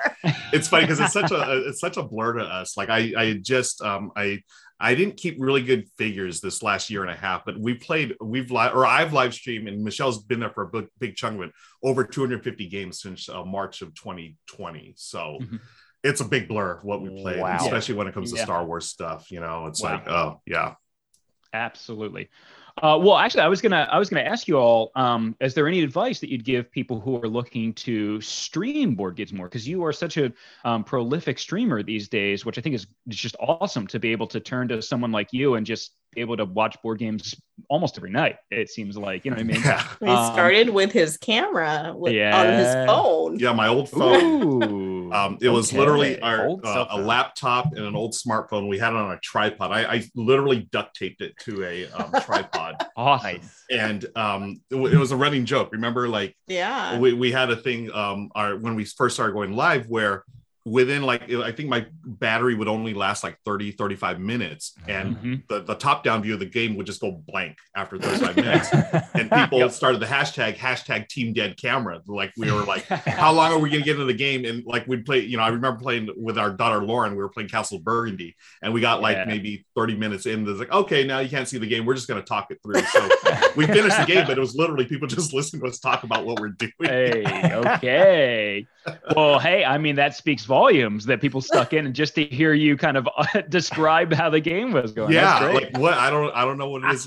I think the like Michelle, talking about the camera, I think that's the number one tip that I would give is if you want to do it, just do it. Like, I mean, I hate to sound like a cheesy Nike commercial, but seriously, if you want to just do it, you'll find a way to make it happen. Like people I know, they want to get like, really cool equipment, mics, cameras, lights, all that. Honestly, you're going to spend if you spend $1,000, you decide that's not for you, that's a waste of thousands of dollars. Yeah. Just like a podcast, just, grab a cheap mic or whatever you have on hand, use the equipment you have. And then if you like it, if you really enjoy it, and if it's a passion of yours, like it turned out to be for us, then you'll find a way to make it happen. Like, okay, now I'm going to start saving money. I've upgraded one little thing at a time, whether it's this, like I bought a new light now, or a couple of months later, hey, we've got a new mic, or a few months after that, we got a new, like a decent webcam now. So that's my number one bit of advice. Just, try it out immediately, and, just continue to do it. And like, if you don't like it after a couple weeks, it's not for everyone. I mean, it can be hard work. And there's a lot that goes on behind the scenes. Yeah. Because, you see, just if you click on like a YouTube video or Twitch or whatever, then you see the finished product. But there's like so much stuff in our room that, I mean, it got, in addition to the games, I mean, it just got to the point where, we had to start making room for us in here. Because there were games everywhere. I mean, literally under the table, along the walls. So now they're all on, our dining room table. Yeah, so now it's sitting on the dining. Yeah, we got a hallway shelf now, which is great. But yeah, it's again, if it's a passion of yours, then jump into it, and you'll find a way to make it happen. I think that's the number one tip, is just use what you have on hand and go from there. Well, that is what I would expect to hear from you both, because in our opinion, Andrew, you got to agree with me here. I think that you are a board gaming power couple. Let's say it. You know what I mean? That's what I would say. That's right. Andrew and I aspired. There you go. That's right. Showing the muscle. I like it. Andrew and I, Andrew, you and I, probably the second best board gaming power couple behind Michelle. Know what I mean? Absolutely. So I would say if the people who are listening right now want more of a power couple in their life in the board gaming world, where can they find more from you? Oh, so yeah, thank you so much for again having us on. We really appreciate the opportunity to talk about Watergate and Ebox and everything else with y'all. Yes. So I work full time in the content creation industry. This is my full time gig, and you can find me all over the internet at Ruel Gaviola, RuelGaviola. Twitch, my Twitch channel. I do live streams with my wife Michelle, sometimes with our daughter Lauren. You could also find me on the Good Time Society, where I host a bi-weekly show with Becca Scott, where we talk about good-looking Kickstarters on our show, Good Looking Kickstarters. And I'm also do work with Rado on his channel, the Rado Runs Through channel. We do a weekly live stream and where we talk about top 10 games in different categories. And I also do live stream run-throughs for him now too. So that's been a lot of really fun things that I've been involved with lately. And I'm all over the place. Y'all can find me. I'm not hard to find. Like I can't hide. And basically, if they just search for you, like you said, Ruel Gaviola, they'll find it all, right? Basically. And hey, if you can't find them, come to us. We'll direct you, but we know you'll be able to find them. Yeah. And tune in. Find Ruel playing with Michelle. Playing some of the board games that you want to know more about. We just wanted to say one more time, thanks again for joining us, y'all. We'll tune back in with you guys before too long to see how everything's going. And I hope our listeners tune in with you as well. They'll stay right there with you. And thanks so much for joining us. And we'll talk to you guys again real soon.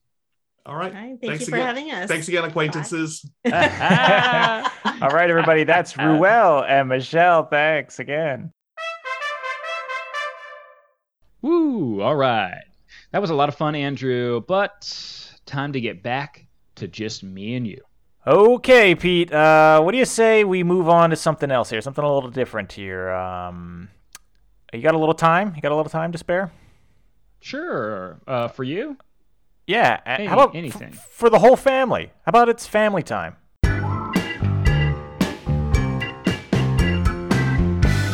Family time. All right, that's right. It's time for family time. You can pick your friends. Friend, singular. But you can't pick your family, right? So which member of your family are you going to play this with? So who's the ideal family member to play Watergate with is what we're saying here. Yeah. What do you think, Andrew?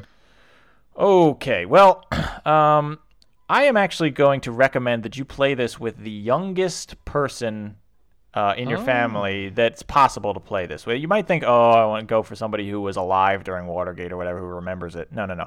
I want the youngest person possible. The box says 12 and up, so you got to find like your 12-year-old niece or nephew or something like that. Play this with them, and here's why. They may not know anything about the historical event Watergate, and I kind of want to see their reaction. I kind of want to, I want to not only get their reaction to the events and like see like, oh, wasn't this crazy? That kind of thing. But I also want to get their reaction to like the picture of Bob Woodward on the phone. Like I know. Oh yeah. I know that they haven't seen somebody holding a phone with like a curly string attached to it. That's what that looks like. Somebody holding an old landline phone. Maybe what is that guy doing? What is that thing? He's I want to see their reaction to the tapes on the reels. Like, what is that thing? Is that some sort of like, binoculars or something? What is that? Reel to reel? Yeah.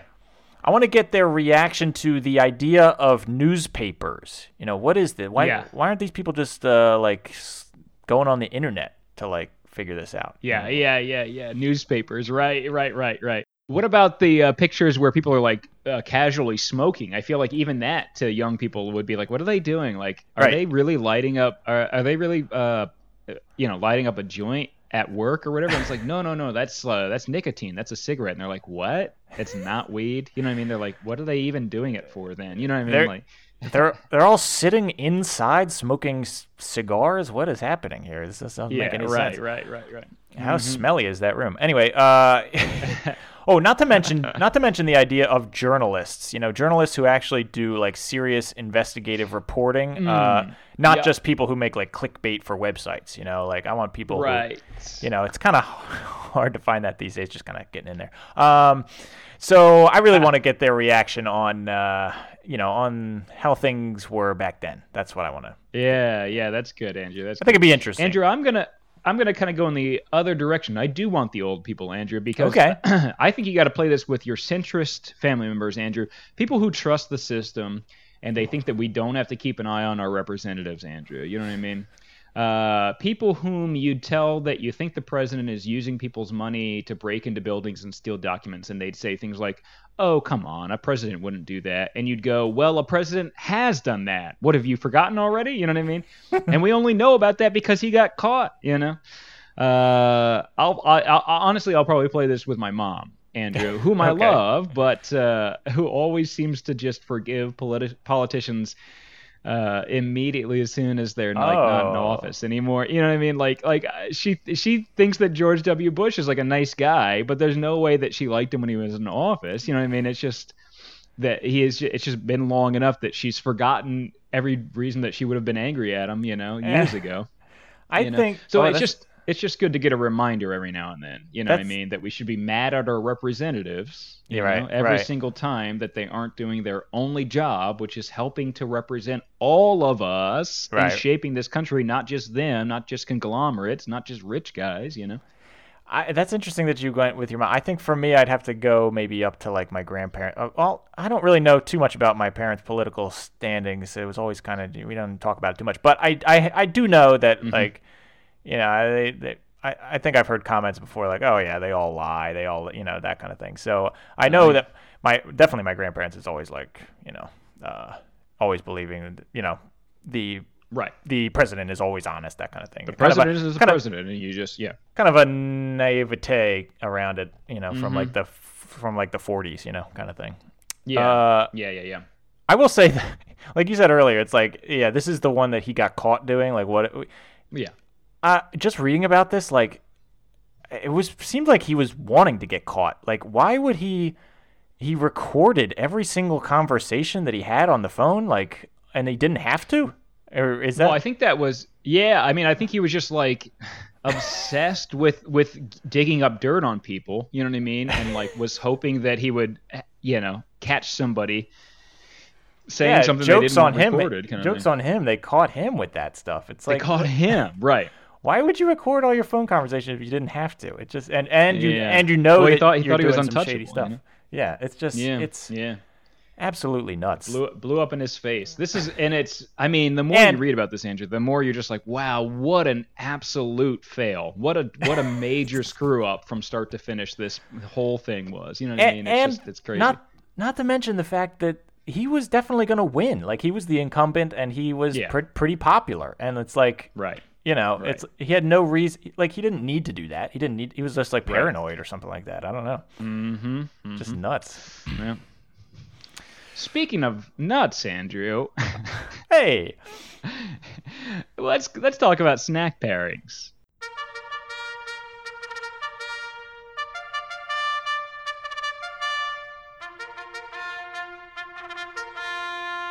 Snack pairings. Okay. Getting a little too into your character there, Andrew. Your squeaky voice. That segment's over, Andrew. Let's move on to snack pairings, which of course is where we talk about what food would pair best with this game. Andrew, what do you think here?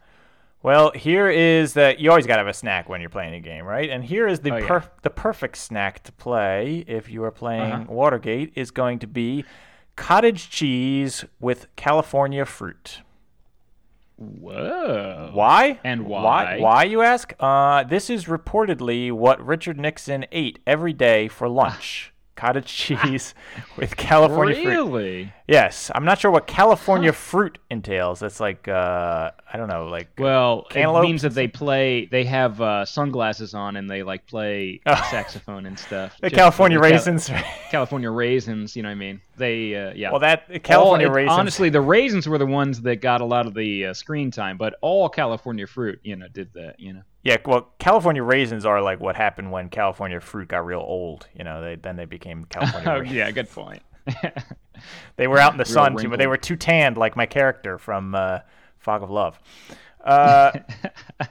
Apparently, also his favorite meal. If you want to have a full meal with your game, you can try out some meatloaf. That was his favorite meal. So there you go. That was his favorite singer and meal. Yeah. Andrew, I would do anything. He says his motto was, "I would do anything to be reelected as president, to win, but I won't do that, and I will do that." Oh, and I will do that. Andrew, I think you could just DoorDash or have delivered with whatever delivery service is your favorite. Okay. Just anything from a Howard Johnson's, Andrew. Okay. Because I don't know if you read that specific footnote, Andrew, in the history in the back of the rules book, but the burglary of Watergate, the break-in, might not have even been uncovered and reported to the police if not for a Howard Johnson's restaurant/diner. A security guard found the door locks taped, which was how they were gonna somebody went in and what's that word? They cased the joint or whatever, right? And they made it easier for people to break in because they put tapes over the lock so that people could get in easily. But it got discovered by a security guard, and that person reported it to their supervisor, and their supervisor was like, "Well, go check and see if any other doors were taped because we got to see how serious this thing is." And they was like, "All right." And then, but before he went and checked the other doors, he ran into like a friend who was like somebody volunteering there, and they went to Howard Johnson's and had a meal. You know what I mean? And in the meantime, the burglars showed up. And they like tried to get the door open, and they're like, and they called, and they were like, "Hey, the doors aren't taped like you said they would be. Somebody took all the tape off or whatever." And so they took the door off the hinges because they couldn't pick the lock, and then they retaped the locks. You know what I mean? And then they did their thing. And then the security guard came back and went, "Oh, wait, I was supposed to check the locks," and then discovered that retaping and then called the police, and then it all broke. You know what I mean? Then they showed up and arrested them and everything like that. But it would have, if he had immediately checked the locks instead of going to Howard Johnson's, he wouldn't have seen other doors taped, and he would have been like, "Yeah, I guess it's nothing." You know what I mean? So it's crazy. So anyway, Go ahead and order something from Howard Johnson's, I say, if you really want to get into the swing of it. But it might be a little hard because the only remaining Howard Johnson's is in Lake George, New York, which is there's only probably one a ways away left? from most folks. There's only one left, Andrew. And honestly, that was in 2019. There was only one left. I couldn't find a more recent thing about it. Who knows if it's even still there? So I can remember there was one. I had never seen one, but there was one. Now this is probably like how long ago was this? 15 years ago now. Oh my gosh. There was one in Delaware that I saw one time, and it was still operating. But that's the only one I've ever seen. Oh really? In my life. Yeah. And that's how old you are. Yeah. But I guess it's out of business now because that's not the one that I saw. Yeah. Well, Andrew, even though we're old, we can still get out there and party, Andrew. You know what I mean? That's what I say. In fact, how about life of the party?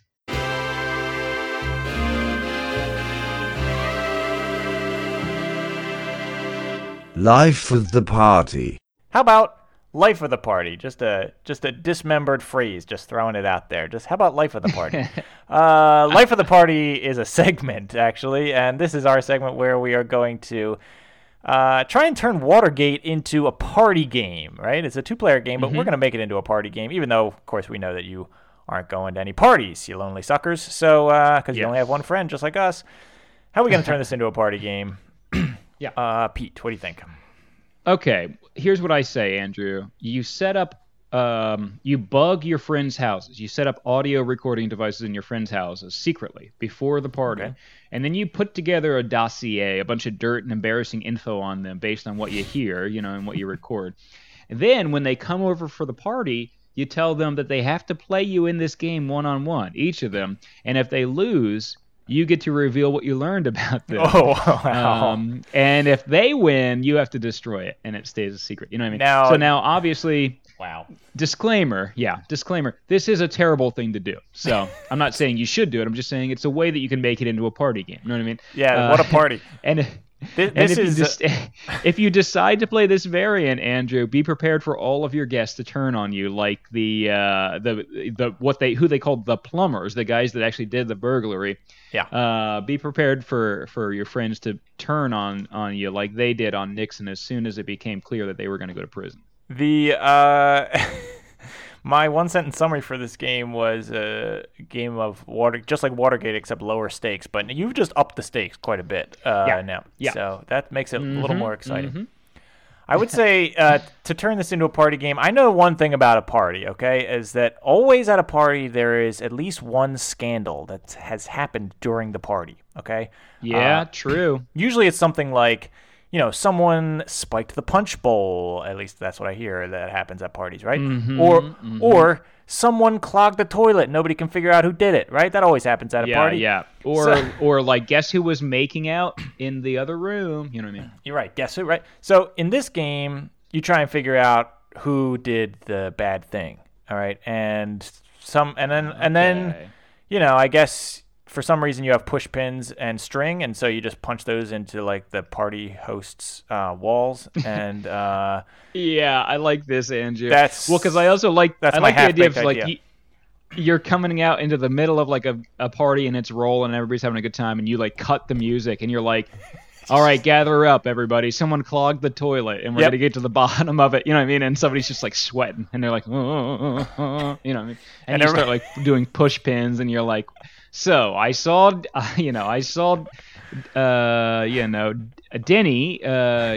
was near the toilet at 8:00 p.m. or whatever, and he's like, Right.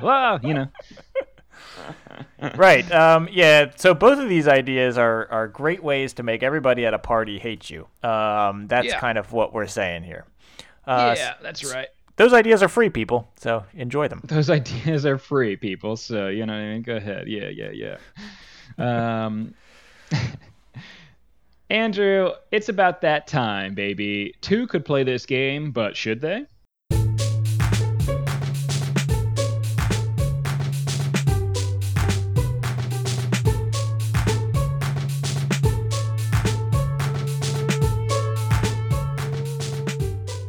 Two could play this game, but should they? Well, it's about time we got to this part of the show. All right, this is the part where we are going to give it an official ranking. We're going to give it a rating from 0 to 100%. How sure are you that two people should play this game of Watergate? What percentage are we going with? Do you want me to start? I gave this one an 80%. Okay. So I like it. I definitely like this game a lot. I think that... I love how it kind of combines the card management aspect with the whole abstract, like Twix, like trying to get in the way of people kind of thing when you're putting down the evidence on the web of string. I love that. Yeah. I love how you have to make decisions based on the research track. Which one do I want to pull towards me? And a lot of this is left up to which cards you get. So a lot of it is luck, but when you get the cards, there is still an element of, this is the hand that I'm dealt. How am I going to use it most efficiently? I'd say that drawbacks to this game maybe is just that it kind of, you can have a little bit of analysis paralysis. At least I felt like I was just playing more, and I usually do this with games. I just kind of play for fun, but really if I was like, I know that I probably could optimize this turn a little bit more. And so there is that risk involved in this one. And also I just, this is a problem with playing a lot of games now, is I kept comparing it in my head to Shores of Tripoli, which I think I gave it around an 80%, maybe a little bit higher than 80%, but I just thought it was... I just liked the moving the ships around in that one a little bit. And this one kind of, I guess, was... you gave that one an 81, Andrew. Did I? Oh, wow. Ships were worth 1 point in your mind. Yeah. I guess it was just the ships. I don't know. I kept comparing it to the other game, being like, I wish although the web was cool once we got into it, I guess. But it just seemed like... It just seemed a little more frustrating. And I don't know. Sometimes it just seemed like especially as Nixon, it was just hard to win. It was hard to win as Nixon, but that might be one of those things where you have to play it a lot more, and then you get better at it. But yeah, good point. I think that I remarked on this that night when we were playing it, and I left your place, and I said, I honestly think that we just scratched the surface of strategy here, even despite playing this, all night. You know what I mean? I think there's still so much we can learn about this game and how to play it efficiently and stuff like that, which is good. I think that's great. You know what I mean? I am 88% sure that two people should play this game, Andrew. I enjoy this one a lot. It didn't break 90 for me. But that is going to put it higher than Shores of Tripoli, because Shores of Tripoli I had at 80. I like both the games, honestly, and I think both of them do a really good job with theme and history and honestly I think I can just say I like card-driven history games now. This is the second one that I've really liked. How about that? Wow, Pete. Time for Twilight Struggle. Let's see how it goes. Yeah, I'm saying. The fact that there are multiple paths to consider and actions to take is very cool. Like we were saying, like, do you focus on gaining the initiative for the next turn? Do you focus on pinning or destroying evidence? Do you focus on gaining the momentum? It's really, you got to figure out what's best for you based on the game state. There's randomness in the card draws, like you said, but then there's a lot of skill in figuring out what the best direction to go in. Now that is your hand of cards for the round, just like you said, it's almost like every new round you pull a certain amount of cards, and then you're like, you got to solve that puzzle. Well, what's the most efficient use of these cards this round? Right. The fact that I feel like we just scratched the surface of the strategy for this one is something that I don't feel that way very often, Andrew. You know what I mean? I oftentimes, after a number of plays, I'll be like, I get it. You know what I mean? Like, I get more or less what you have to do, and I just have to be better at making those decisions or something like that. But this is one where I was like, I honestly still think there's a lot for me to explore in terms of like ways to approach this. You know what I mean? So that's kind of cool. And I actually feel like my score will probably go up the more that I play it. Wow. And I don't know that I've said that about any other game. You know what I mean? I left it being like, this was good. I thought this was really good. But not one of the best. You know what I mean? Yeah. But there's room for it to be, even better the more I learn about it. I feel like you could get a lot better at this, and I think that's actually, for me, that's a little bit of a, I mean, not a, I don't want to say detractor. I do like getting better at games, but for me, it was just like, I felt like I could have gotten better at it in the moment a little bit more too, but I just didn't want to. Andrew, I should have immediately jumped in and burned you and said, you could have fooled me. You know what I mean? You like getting better at games? No. No. Continue. But I wanted to just keep. I always like to keep the games moving, but almost every hand that I had, like, I would make a little strategy, be like, okay, I'm going to play this one first. Oh, I'm going to save that one for later if I need it, kind of thing. But I just had this sinking feeling. I was like, I definitely could be thinking this through a little bit better and playing these in a better order, or using this one for the event or that one for the value.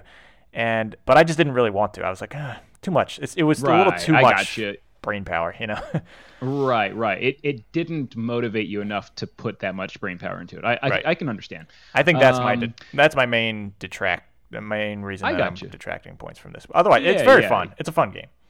Right. But it just didn't do enough to draw you in. I get it. I was drawn in. I'm excited to continue playing this one and to kind of develop a good sense of different ways to play it. And so you don't really have a say, Andrew. You're going to have to play this with me more. So don't get me wrong. Don't get me wrong. I would play this anytime. I think it's a good game. Good. So yeah. Good. So Andrew, now that we have our scores, why don't we go ahead and visit the leaderboard? Leaderboard. Okay, we're going to throw Watergate right up on the old leaderboard. We're going to put a push pin right into our leaderboard here and stick Watergate up there. Watergate is going to be coming in with 88 from you, 80 from me. That's going to give it an average score of 84%. People, we are officially 84% sure that two people should play the game Watergate. Andrew, that puts it at number 15 on our list out of 42, so that's pretty darn good. It is just below Star Wars X-Wing, the miniatures games where you go pew pew pew and move all your little nerdy Star Wars ships around and shoot at each other. And just above, Catan card game, which you know is one I love. With the we have that original version that has all the really interesting looking knights in it and everything like that. But hey, another game that has a bunch of humans in it and people in it, Andrew. How about that? But these ones are real ones, which is interesting. And these games are separate. I mean, Star Wars X-Wing is 84.5. This one's 84, and then Catan card game is 83. So I mean, we are just so it is a hair's difference. You know what I mean, on either side, basically. You know what I mean? This is the stakes are getting very high as to our ratings. It's like where it's going to fall. If you are off by 1 point, boy, that could really make or break a game on our leaderboard. And I know all the game designers and publishers out there are checking our leaderboard every day just to see where games are falling because they want to know. They want to get up to the top. Right. They're using this information to, as they design their games, to try to gear it towards the ones that we think are the best, of course. Yeah. And in fact, you know what they're doing is they're going to our Tumblr. They're going to twocantplaythatgamepodcast.tumblr.com, and they're checking it every day just to make sure. Wow. And while they're there, you know what else they can see, Pete? They can see our entire chess break game, and they can also now start seeing our love story from our game of Fog of Love every week. So, wow, Love Break. Yeah, they can see online now, baby. They can see our our romantic novel that we're writing up there. So follow along there. Sounds good to me. Well, Andrew, I got another question for you before we go. Okay. Are we cool?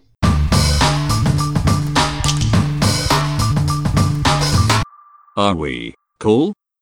Oh, now it's time for Are We Cool? Okay, after playing this game, are we still cool? How many points did our friendship go up or down? We got to keep track of those friendship points just in case anybody stops you on the street and asks you, like, how many friendship points you and your friend got, you know?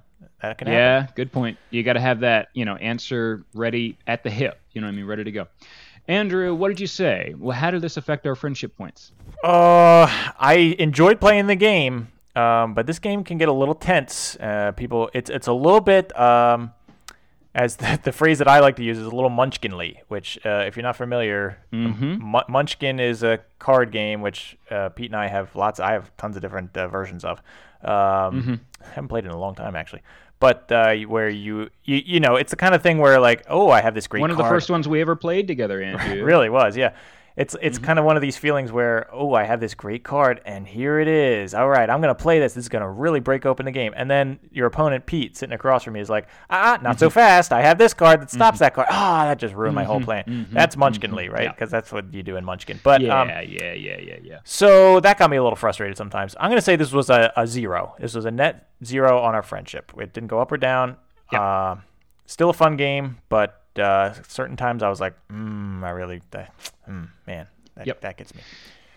Yeah, Andrew, would you believe that I said no change? I also said net 0, Andrew. And I'm not talking about the internet service provider. I just wanted to put as many old references for people who are, in their 30s and 40s. Net 0. Remember net 0? Anyway, it is a net change of 0 for me as well, Andrew. I agree. We had fun playing this. I know we did. But I do want to beat you in this game. You know what I mean? It's sticking with the theme. Like I got invested enough in the personal nature of the theme that when I lose, I take it personally. It's a slight. You know what I mean? Like, you don't play this game to make friends, Andrew. You play this game to bury your enemies. Okay? Yeah, you really do. You get into it. Because you feel like you can win. It's like I think if I just connect this and do that, and it's like. Then nope. Then they just pull out some card and it just stops you right in your tracks. And the game can end very quickly and very suddenly. All of a sudden, if you make a connection that you weren't expecting, it's like boom, done. It's like what? Where did that come from? Yes. So especially if you're paying attention to other things in the game and you haven't been paying attention to things good enough. Yeah, and so that's the kind of stuff where you can go like, oh, come on, kind of thing. Yeah, for sure. Very good, but. Also, you want to get either the dirty rat or you want to get the smug little Poindexters. I don't know. They're both rats in this scenario. Okay, They're both rats. Okay, they're both rats.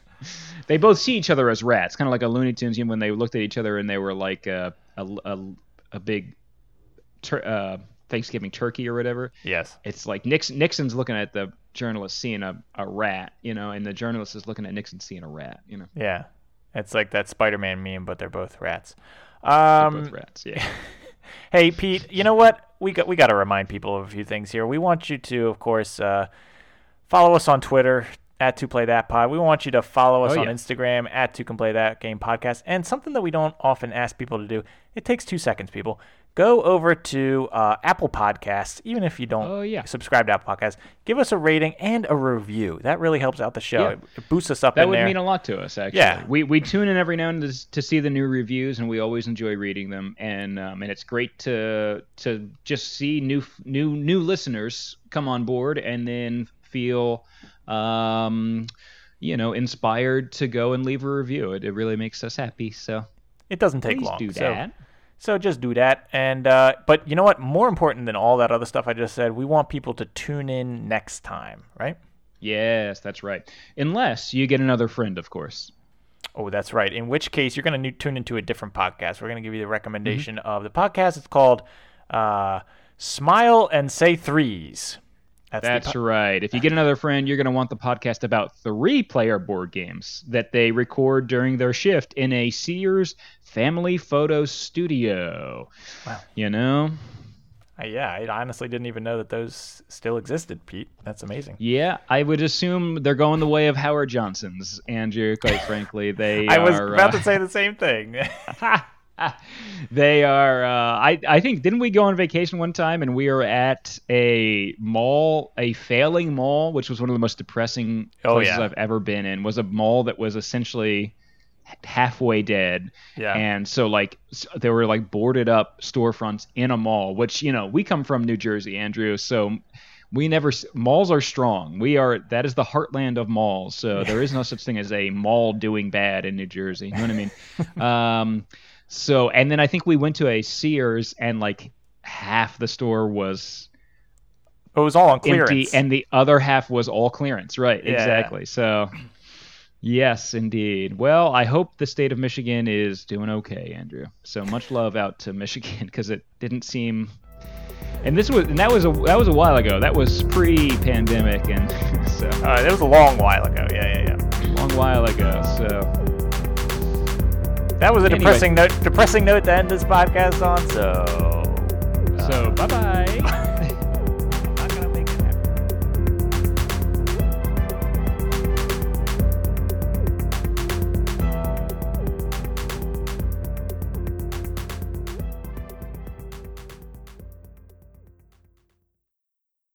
You know what I'm saying? You know what I mean?